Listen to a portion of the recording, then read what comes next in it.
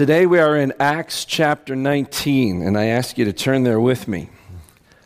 We begin Paul's third missionary journey, and we're going to work through the whole chapter today. There's quite a bit that happens here, and what we see as we come to Ephesus is that by this point, Paul has developed a strategy to locate himself at central, influential cities in various regions in the Roman Empire. He spends 3 years in Ephesus, and through his ministry, as we're going to see in just a few minutes, all of Western Asia, which is now modern-day Turkey, many of the churches that are referred to in the book of Revelation were planted out of Paul's ministry as he centers in Ephesus. So we're going to read just the first 10 verses or so for now. Acts chapter 19. While Apollos was at Corinth, Paul took the road through the interior and arrived at Ephesus. There he found some disciples and asked them, "Did you receive the Holy Spirit when you believed?" They answered, "No, we have not even heard that there is a Holy Spirit." So Paul asked, "Then what baptism did you receive?" "John's baptism," they replied.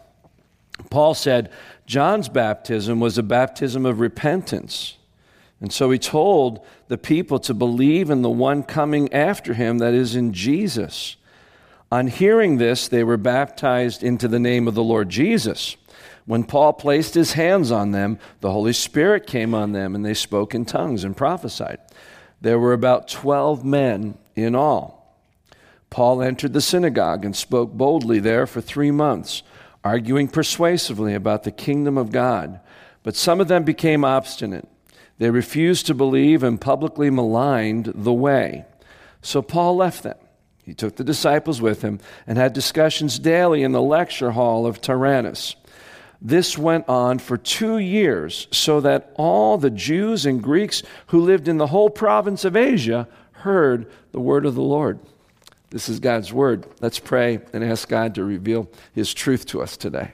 Father, thank you for this crowd. It's a blessing to have so many coming. Thank you for the newcomers that have come to visit. And I pray above everything, they will experience your presence in this place and our desire to hear from you.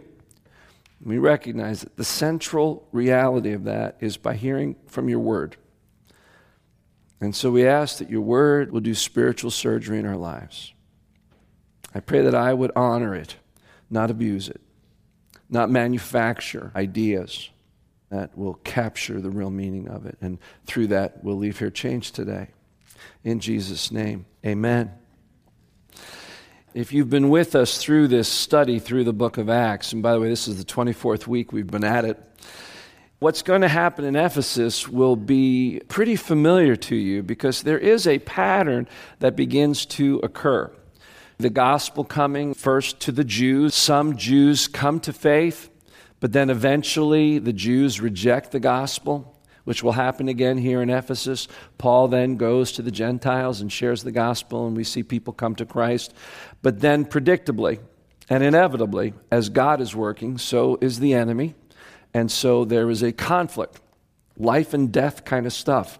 And then ultimately you see the power and plan of God unthwarted. God has said, I'm going to redeem the world. I'm going to use my church. You will be my witnesses. And so in spite of the best attempts of evil men and of Satan himself, we see the power of God working miraculously to preserve and deliver and to save souls. That's the pattern. But in the case of Ephesus, when we come to the opposition, we are going to see through this chapter 3 predominant roadblocks. You see them in your notes. The first is spiritual half-truth. Second is supernatural counterfeits. And then third is idolatry, the objects of our worship. These 3 things presented great challenges to the gospel, and they present challenges to us today because like each of these cities, we reflect much of the culture in Ephesus. Let me just fill you in on the city a little bit. Ephesus was a trade city, very affluent, powerful city. And within this melting pot, there was a great deal of witchcraft and occult practice. You see this overt presence of Satan we did not see in Athens and in Corinth. Consequently, God shows up on that level too. And we'll explore some of the miraculous things that happen in Ephesus that have not happened in other cities and the role that that plays. Also, Ephesus was the capital of the worship of Artemis or Diana. The temple of Artemis in Ephesus was considered one of the 7 wonders of the ancient world. This was among the most influential religions in all of the Roman world. The statue of Artemis was probably carved out of a meteor that had fallen from the sky, a divine female with many breasts. And the idea there is to speak about abundance, provision. You see, the worship of Artemis was the worship of affluence, the worship of abundance. It's interesting. You can trace through now the first 3 cities that Paul hits when the gospel comes to Europe, Athens, Corinth, and Ephesus, and see a very interesting picture of all the evils that challenge us. And let me take you to 1 John. Throw that up there. Say this with me. Everything in the world, the lust of the flesh, the lust of the eyes, and the boastful pride of life comes not from the Father, but from the world. In John's first epistle, he's dealing with the reality of sin in all of our lives, even in believers' lives, and the perpetual need for confession and grace and forgiveness. And he categorizes the evils that hold us as the lust of the flesh, the lust of the eyes, and the boastful pride of life. Now, as I was thinking about the 3 cities, they really parallel this. Let me explain. Athens was the center of intellectualism. They worshiped knowledge in Athens. Corinth was the center of sensuality. They literally worshiped physical pleasure. Ephesus is the center of the worship of affluence. Think about this. Athens, intellectualism, that's the pride of life. Corinth, sensuality, that's lust of the flesh. Ephesus, the religion of prosperity, that's the lust of the eyes. It's an interesting thing to look at. And just as we've seen different challenges to the faith in Athens and Corinth, we're going to see these 3 things that in a place where affluence is worshipped, and is that not America, where these 3 issues can get in the way. But before we do that, let's just look at how the gospel comes to Ephesus. Paul comes, first he goes to the synagogue, and some believe, but then eventually they become obstinate, and then he rents a lecture hall. And every afternoon from 11 to 4, for 2 years he teaches. Imagine that. Somebody should work out how many hours that is. 2 years, every day, 11 to 4. Imagine sitting and listening every day to the Apostle Paul teach what he eventually wrote in the book of Romans and in Galatians and in Ephesus. It must have been incredibly powerful. God blessed it. And as a result of this teaching, it tells us that that's an amazing statement, all the Jews and Greeks who lived in the whole province of Asia heard the word of the Lord. This is about as successful a missionary effort as you see in the whole book of Acts. Because of the faithful work of the ministers of God, empowered by the Holy Spirit and the message of the gospel, literally a whole region hears the gospel. Could we do that here? Absolutely. We were committed to it enough, we could see to it that every single person in our region hears the gospel. That's what happens here, and as a result, many, many come to faith. Now, we are going to see the enemy at work. So now let me focus on these roadblocks to true faith. And the first one I mentioned that we're going to look at now is spiritual half-truth. There are 2 types of half-truth religion that have to be dealt with. The first one is the one we've seen over and over again, and that's the self-righteousness of the Jews. We've talked about what this issue is. The problem for the Jews wasn't the idea that there was going to be a Messiah, but they had a certain idea of what the Messiah would be doing. And so as soon as Paul began to preach the cross, as we saw last week and as he writes to the Corinthians, the gospel is to the Jew a scandal, a stumbling block. And the primary reason is that the Jewish idea of getting right with God is through my own righteousness. I earn God's approval by living a good life. What does the cross say? The cross says none of us pass the test. We need someone to pay that price so that we don't have to. The cross requires that we acknowledge that we can never be self-righteous enough.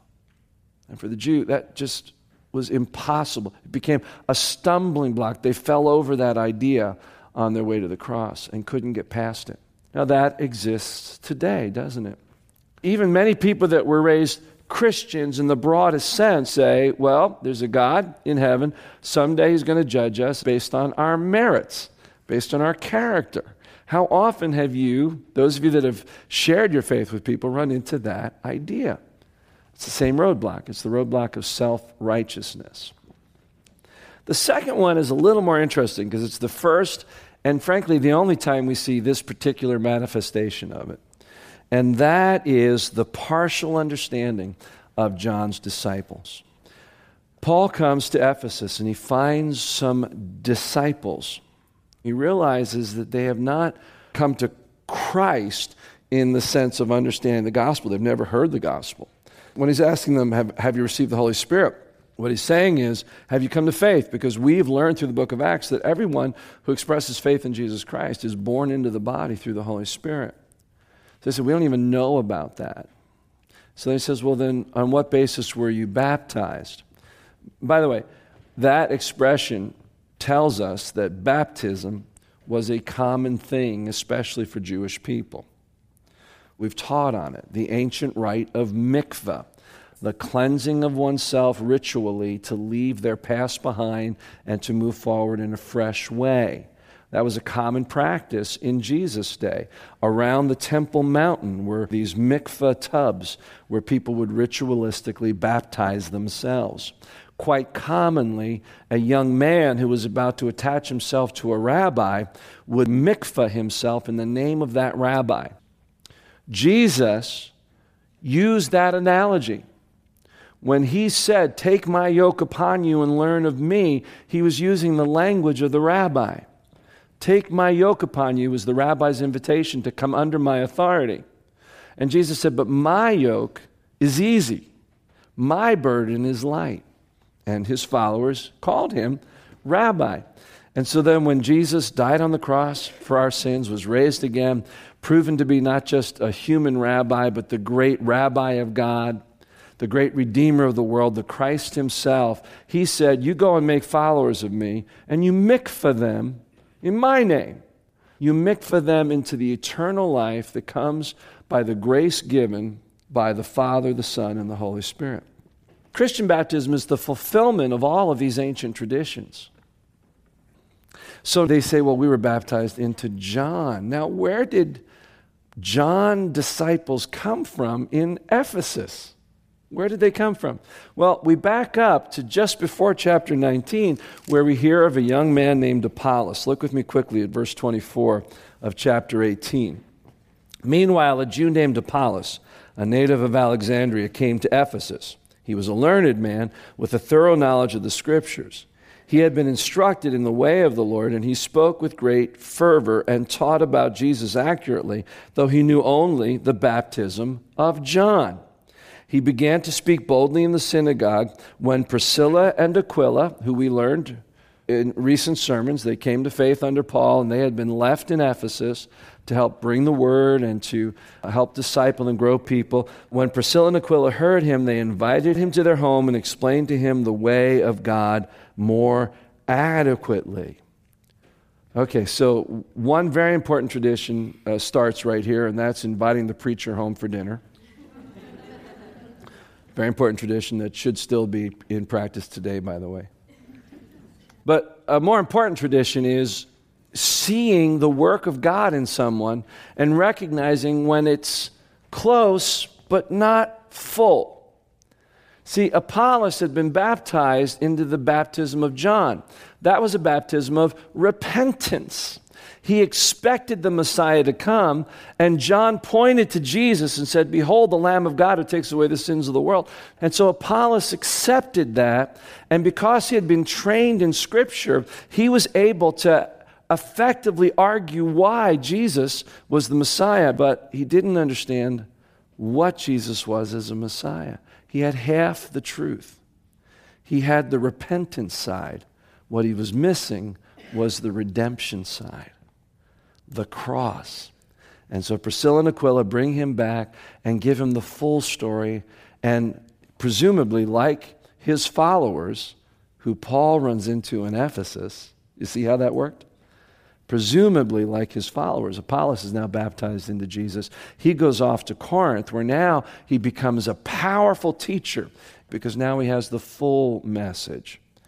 And that's true of these people as well. By the way, that's why this is the fourth scene where when they accept Christ as their Savior and they receive the Holy Spirit, there is speaking of tongues. Remember, I said there was a four-part coming of the Holy Spirit that begins in Pentecost. I won't reteach this. You can go back and listen to the sermons. Begins in Pentecost with the Jews, manifests by the gift of languages, preaching the gospel in multiple tongues. Then it goes to the Samaritans as a witness that the gospel was coming to them as well, the same manifestation. Then in the home of Cornelius, when the Gentiles come to Christ, we see that same manifestation again. So we see the fulfillment that the gospel has come to the Jew, to the Samaritan, and to the Gentile, evidenced by this gift of languages. And this is the last place we see it show up in the book of Acts, this particular manifestation of languages. If we've already shown through this coming of the gift that the gospel is available to the Jew, the Samaritan, and the Gentile, what do the disciples of John represent? Let's call them the in-betweeners. Those that have begun the journey, but somehow were left over in the coming of Christ, in the fulfillment of Christ. They had expressed faith as they knew how to. They had honored the teaching of John as best as they could understand it, but they were yet to experience the fullness of that. And so, in that sense, the coming of the Holy Spirit here validates a couple of things. One, John's teaching did point to Christ, and it was a stepping stone to the true gospel. But the second thing it underscores is that John's gospel was not enough.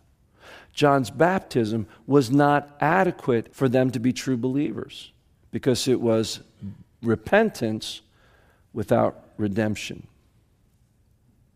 A lot of people look at Christianity that way. A lot of people think that Christianity is about getting my act together. It's another version of self-righteousness. But instead of focusing on doing good, it focuses on not doing bad anymore. A lot of people think that's how you become a Christian. You just put aside the old ways. I repent. But the problem is we need a basis for forgiveness. And that comes through the blood of Christ. That's what the Christian baptism is. It's an acknowledgement of this new life that comes by the redemptive work of Christ. Spiritual half-truths. It's pretty interesting, isn't it? For instance, wherever churches just preach the social aspect of the gospel, that says the cross and sin and all that stuff, that's too offensive, so we're just going to live life like Jesus. That's the half-truth of self-righteousness. The whole message is we can only be righteous, first of all, by having our sins forgiven through the cross of Christ, and then being in right standing with God and having the power of the Holy Spirit, we can grow in sanctification and aspire to and live a life that's worthy of God. And so that same roadblock is still with us today. Let me cover the second roadblock, spiritual counterfeits. Let's pick up at verse 11. God did extraordinary miracles through Paul so that even handkerchiefs and aprons that had touched him were taken to the sick, and their illnesses were cured, and the evil spirits left them. Some Jews who went around driving out evil spirits tried to invoke the name of the Lord Jesus over those who were demon-possessed. They would say, "In the name of Jesus, whom Paul preaches, I command you to come out." 7 sons of Sceva, a Jewish chief priest, were doing this. One day, the evil spirit answered them, Jesus I know, and I've heard about Paul, but who are you? Then the man who had the evil spirit jumped on them and overpowered them all and gave them such a beating that they ran out of the house naked and bleeding. What a scene this must have been. I mean, this is actually hilarious to think about. These men that see this incredible, extraordinary power through Paul, which included demons being exorcised from people, and they think just the name itself is what the magic is. A lot of people think that. A lot of Christians think, I just say in Jesus' name, and that's like the magic, I got you. It's about surrender to Jesus as Lord. It's his authority in my life that makes the name have authority as I invoke it and use it. And these were men who had nothing to do with the gospel. They just saw the name of Jesus as having power, and they tried to use it. It turned back on them. Interesting, you start with Paul, who it says has, at this season, extraordinary miracles. Now, the Greek language there is very careful. Luke wants us to understand that even for Paul, what's going on here was not ordinary. This is an extraordinary season of the manifestation of miracles. So again, you don't take doctrine out of storyline, right? We don't say because it happened here, that follows that that's exactly what has to happen for us. Basically what these were the sweat cloths that he wore when he was tent making. And it wasn't like this magic thing where Paul stood up and blessed this cloth and people took it and went out. These are literally his sweatbands. That's what the language is that he used when he worked. And people were being healed. That's pretty amazing. And Luke wants to let us know that this has a particular purpose in this particular moment. They were extraordinary miracles, as opposed to your ordinary run-of-the-day miracles. Let me just be very clear. I want and believe that God can do the miraculous anytime he wants. And I seek it and hunger for it and pray for it. We should be that as supernatural people. But we recognize that this type of overt manifestation of miracle shows up in very specific contexts in the book of Acts. If you go through the 14 cities that Paul reaches on his missionary journeys, only 4 of them have miraculous manifestations. Athens, no miraculous demonic warfare, no miracles. Corinth, same thing. But Ephesus, there is. And where there is this outward manifestation, those are the cities where Satan is overtly working. It's an interesting thing to see. You know, you hear all these stories about the occult and witches in third world countries, and I can tell you stories of my own experience with them. And we go, why doesn't Satan do that here? And why doesn't God do that here? Because in a secular culture, Satan's greatest weapon is to be invisible and unseen. People who don't believe in Satan are enslaved to him in a very powerful way. This is a secular culture, like Athens, like Corinth in that sense. Doesn't mean to say that we shouldn't do spiritual warfare. But here's an important thing. When it happens, it always happens in response to the attack of Satan. We never see Paul and the other disciples intentionally seek out spiritual warfare. They only respond when it comes. So I just want to point out 2 potential misunderstandings of this passage. One is this hyper anti-demon theology that believes that everything's a demon, every sin's a demon, and our whole theology is based on rooting them out and seeking battle with them. You will not find that taught anywhere in Scripture, and you will not see a model for it in the book of Acts. That's not to say that Satan isn't at work. We need to be prepared to do battle, and we will have the victory. But we don't seek it. That's not the point here. And then the second thing are these faith healers who, like the Jewish exorcists, said, well, we're going to do what Paul did, and they'll bless little cloths and make you send money and send it out to you and tell you stories about how people have been saved. The Bible says, test every spirit if it's from God. And we need to be very wary of those who manipulate these ideas and prey on people's needs and longings and profit. They peddle the word of God for profit. Paul says, I never did that. And no man of God, no woman of God really ever does. By their fruit they'll be known. We have such supernatural counterfeits today, both outside the church and in the church. They were overpowered by the demon forces. Here's the result. Look with me quickly at verse 17. When this became known to the Jews, the Greeks living in Ephesus, they were all seized with fear, and the name of the Lord Jesus was held in high honor. Many of those who believed now came and openly confessed their evil deeds. A number who had practiced sorcery brought their scrolls together and burned them publicly. When they calculated the value of the scrolls, the total came to 50,000 drachmas, about $10,000. In this way, the word of the Lord spread widely and grew in power. That's a really powerful story. But let's move on and just quickly cover the third roadblock. And the third roadblock is idolatry. We come into verse 23. About that time there arose a great disturbance about the way. A silversmith named Demetrius, who had silver shrines of Artemis, brought in no little business for the craftsmen. He called them together along with the workmen in the related trades and said, Men, you know we receive a good income from this business.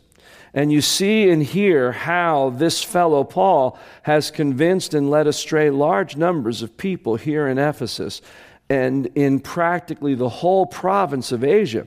He says that man-made gods are no gods at all.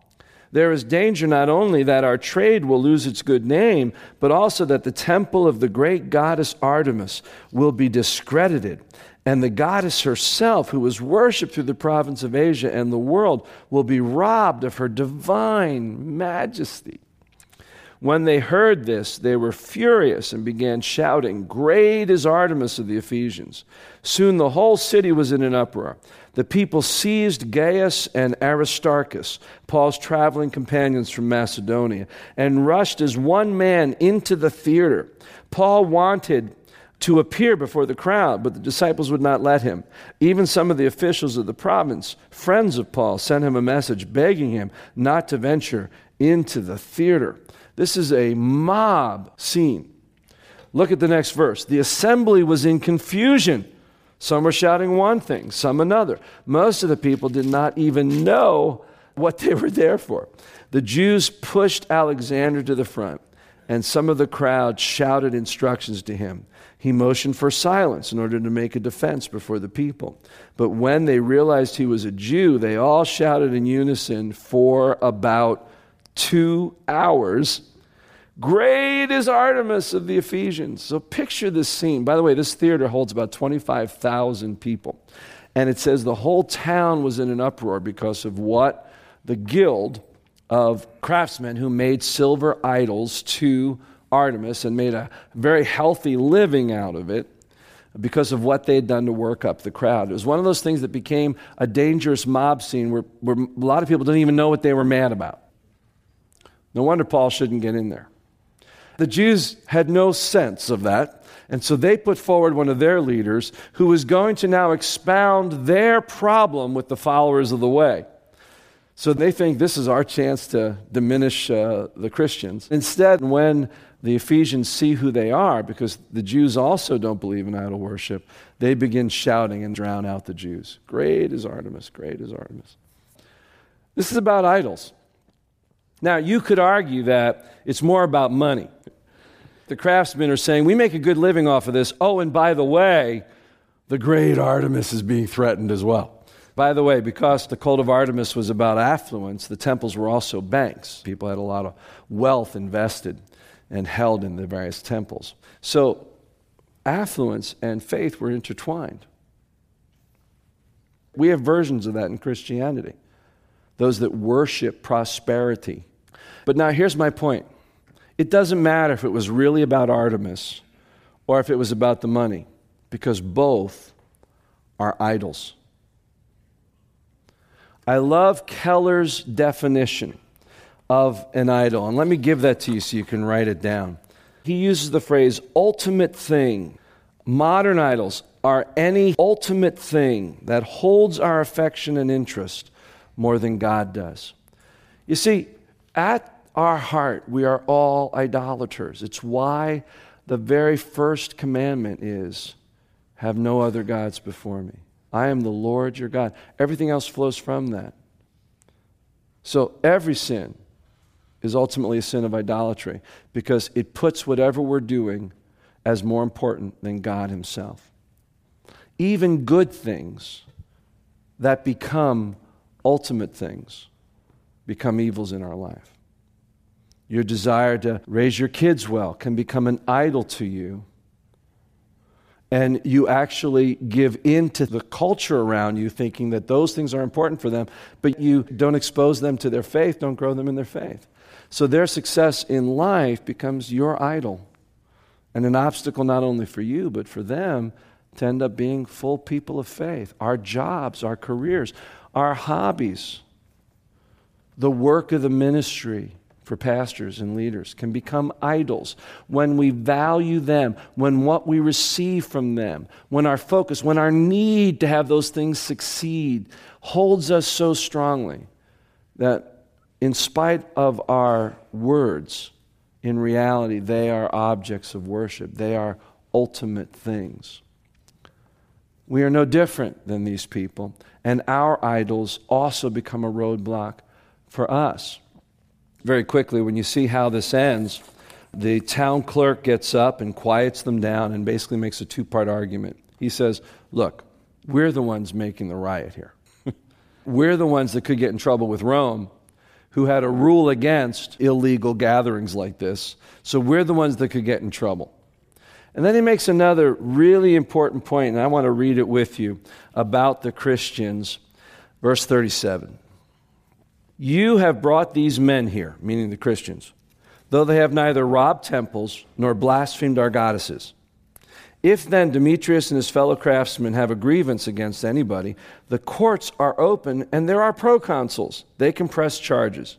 If there's anything further you want to bring up, it must be settled in a legal assembly. As it is, we are in danger of being charged with rioting. And so through that, the assembly dissolves. It's interesting. The Christians never have to defend themselves. And there's this interesting observation about them. They're not causing trouble. They're not blaspheming against Artemis. What? How is that possible? Here's what I think. I think the Christians there fully understood that the only thing that changes culture is to make much of Christ.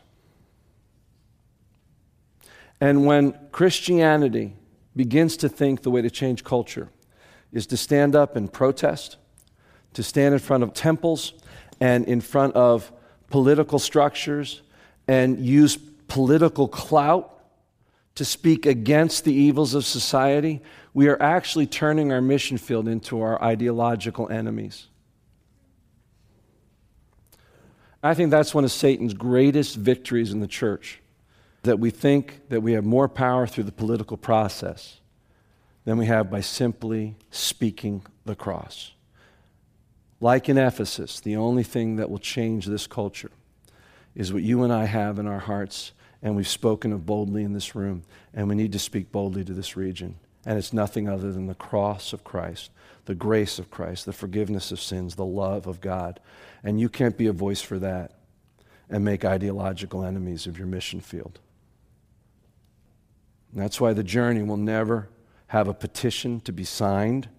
We will never put out there any person you should vote for. Because every time you do that, you send some people away that we're supposed to love into the kingdom of God. It's not to say you shouldn't have convictions and you shouldn't vote your conscience and vote your faith. But I'm saying that's not our job as the body. Our job is to raise Christ. It alone redeems and recreates. I have one opportunity when I speak to somebody, and I don't want to win them over or make them enemies of my particular view on government or the shutdown. I want them, when they're done seeing me, to be caught with the person of Jesus Christ. And that ought to be your goal as well. Because they had done that, people didn't see them as their enemies. Think about that. They didn't even have to defend themselves. That's what Peter's getting at when he says, live such good lives before the pagans. Even though they first curse you. In the end, they'll praise your Father in heaven. What is the remedy for our idols? Whether they're our homes, our boats, our kids, our spouses, our significant others, our careers. What is the solution? Is it to love them less? No, we shouldn't love our kids less. We shouldn't love our spouses, our partners less. What's the key? The key is to love God most. To love Him more. And that's what Jesus meant when He said the greatest commandment is to love the Lord your God with all your heart, your soul, your mind. It's up there. I know it's there. There it is. Was it there all the time? Yeah, it was there. The real cure to idolatry is love the Lord your God with all your heart, soul, mind, and strength. God is the only ultimate thing. We get that right. We get that right. Or we're idolaters. What is the ultimate thing in your life? Let's reach for God above those things. Amen? All right, covered a lot of stuff. Let's pray together. We'll pick up the story of Ephesus next week. But let me just pray for you today and then send you out to fellowship. Father, thank you for how relevant what we're seeing that took place 2,000 years ago is to us today. We struggle with the God of intellectualism and the God of sensuality and the God of affluence. All of us are, by nature of our moral brokenness, idolaters. We have passions and longings that own us and get in the way of our love for you. Father, help us to love you most of all. Capture us. And the only way we can do that is to see Christ on a cross. We love Him because He first loved us and gave His life for us. Father, keep us focused on the cross. Help us to see redeeming love and out of response love you back with all of our heart, soul, mind, and strength. Send us out with that passion for you. In Jesus' name, amen.